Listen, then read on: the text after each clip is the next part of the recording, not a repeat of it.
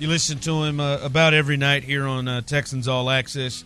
Obviously, he is a major part of the broadcast as the sideline reporter for the Houston Texans. And if you want to find one of the best draft sites out there, go to footballtakeover.com.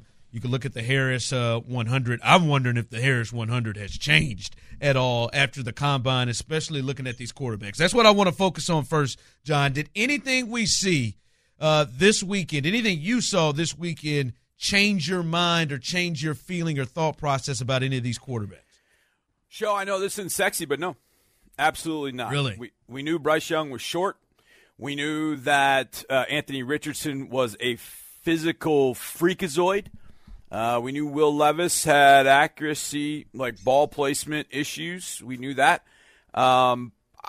C.J. Stroud, at that his press conference was kind of like, man, he showed a little bit of fire in that press conference, which he seems so icy cool all the time. So that was really kind of the only thing I kind of took out of it. But going into the combine, I had Young 3 overall. I had Stroud 4 overall. I had Richardson, I think, in the low teens, 17, 18.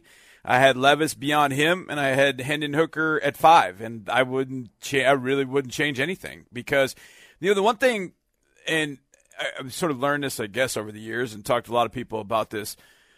When a coach leaves a place, if he's got he's got an offset language in his contract, he can't double dip. Well, you don't want to kind of draft double dip. You don't want to go into the combine thinking Anthony Richardson was a freakazoid and then, oh my God, he's a freakazoid. Look. And you're like, no, you already knew that. So you can't give him double credit for that in some sense. And so that's what he is. I mean, we knew he was athletically gifted. I mean, we knew he was a big, strong hoss.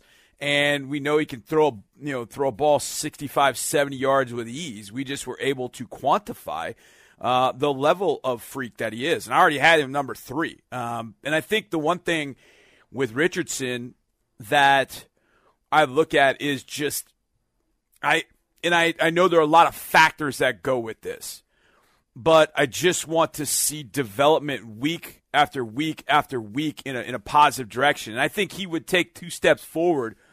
He was great against Utah. It was incredible. I mean, he made game-winning plays. He made game-breaking plays. The next week against Kentucky, he looked like he was maybe the 12th or 13th best quarterback in the SEC.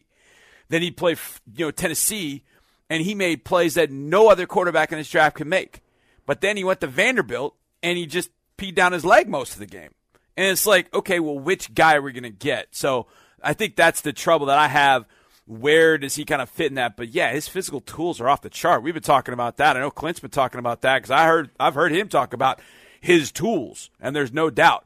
It's just a matter of how do you deploy those tools on a consistent basis, and that, I think, is what, everybody should struggle with him. And it's a forecasting business, and so how do you forecast it going forward? So, but for me going in, I mean, I'm not moving any quarterbacks. In fact, this combine I felt good about just from the standpoint of I had guys slotted for the reasons that we saw at the combine. This guy probably not as high because he's not as fast. He's not as big. He's not as strong. This guy I have rated a little bit higher because his on-field play match the physical traits and the physical elite things that we needed to see at the combine. So I felt pretty good. So I'll have a few changes, there's no doubt, but it won't be a ton of changes, especially at the quarterback spots. I think, Johnny, I think for the quarterbacks, the top 4 guys, let's say top 3 with Bryce not throwing, I mean, I think it was a great combine for validation. I think what we saw from C.J. Stroud, it was great because C.J. Stroud brought it right back to the forefront. And on all of our minds right now, there ain't no doubt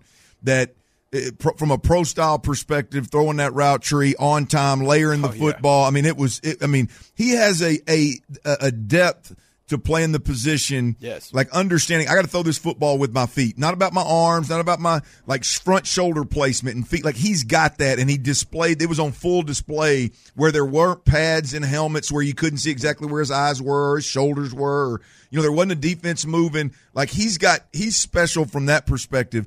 But Anthony Richardson, like you said, we knew he was a freak, and I think Will Levis just validated what I've said from jump. I think the hype is way out of control with him. But I think one thing, and I wondered if you agree with this or not. I think the unique thing about those top 4 quarterbacks is that they're all different. Yeah. And it's like you could sit there, and I don't know, unfortunately, we don't get the luxury to do this, but you could sit there and go, I want to take Bryce Young and put him with this coordinator. I want to take CJ and put him with Frank Reich. I want to put Anthony Richardson with Shane Steichen. I want to put Will, you could do, and that would be, it's a fun game to play based off of their skill set because they're all so different. Clint, you bring up a great point about the word that everybody should, think about in some sense, and that's fit. And I think the guys that we have seen over the years that you go, that guy's a bona fide super, that guy's going to be a stud. And it doesn't matter what offense you put him in. I think these guys, you can see a pretty high ceiling, as you said, Clint, with particular offensive coordinators and play callers. And it gets kind of exciting. Now, could you see a guy in a couple of things? Yeah. Could you see Bryce in some different ones? Yeah, sure. I think Anthony Richardson to start probably needs a Shane Steichen to understand how to maximize his legs without getting him absolutely decapitated every single down. But I've said this for guys like Richardson, Lamar Jackson. It's funny, Mark and I were just talking about it today at the stadium about we went back and we looked at some of the reports I had for 2018. And one of the things I said about both Josh Allen and Lamar Jackson that year was being able to run isn't going to immediately help them as a passer. But what it does is it can build confidence. It can give them opportunities for more sets of downs because they've picked up a first down with their legs. And we're kind of seeing that come to fruition with Justin Fields. But we saw it with Lamar, and we saw it with Josh Allen as well. I think you could see that with Anthony Richardson. So it's, we live in this world of, well, we want to see what they do today. And it's like, wait a second. With all these guys, you're going to need a little bit of time to be able to see them at their max. I mean, look, we thought Trevor Lawrence was – I thought Trevor Lawrence was, next level. I mean, he was everything we wanted a quarterback, and it obviously had to deal with Urban Meyer, so it's a little different story. But he got through that, and then even about halfway through this year, it really wasn't clicking. And we talked to Frank Frangie who's the play-by-play voice of the Jaguars, and he made an interesting point. He said – they had a game against, I can't remember who he said it was, and he threw a pick in the back of the end zone because he threw the wrong guy. He tried to do too much. And he said after that, the light went off for Trevor. He started doing what he was coached, and all of a sudden he became the Trevor Lawrence we saw over the last half of the year. And I think that's the biggest thing about these four guys in particular. The interview, what we heard about Anthony Richardson was his interviews went great. So it sounds like Will Levis, Richardson, Bryce Young, C.J. Stroud, they're all coachable kids too, coachable young men. And I think that's massively important for these guys because they do, as you said, Clint, I think they do fit a particular system best. And then when they master that, having learned it, I think you're going to see some pretty high ceilings. I just don't want to see one of these guys end up in the wrong spot like, God dang it.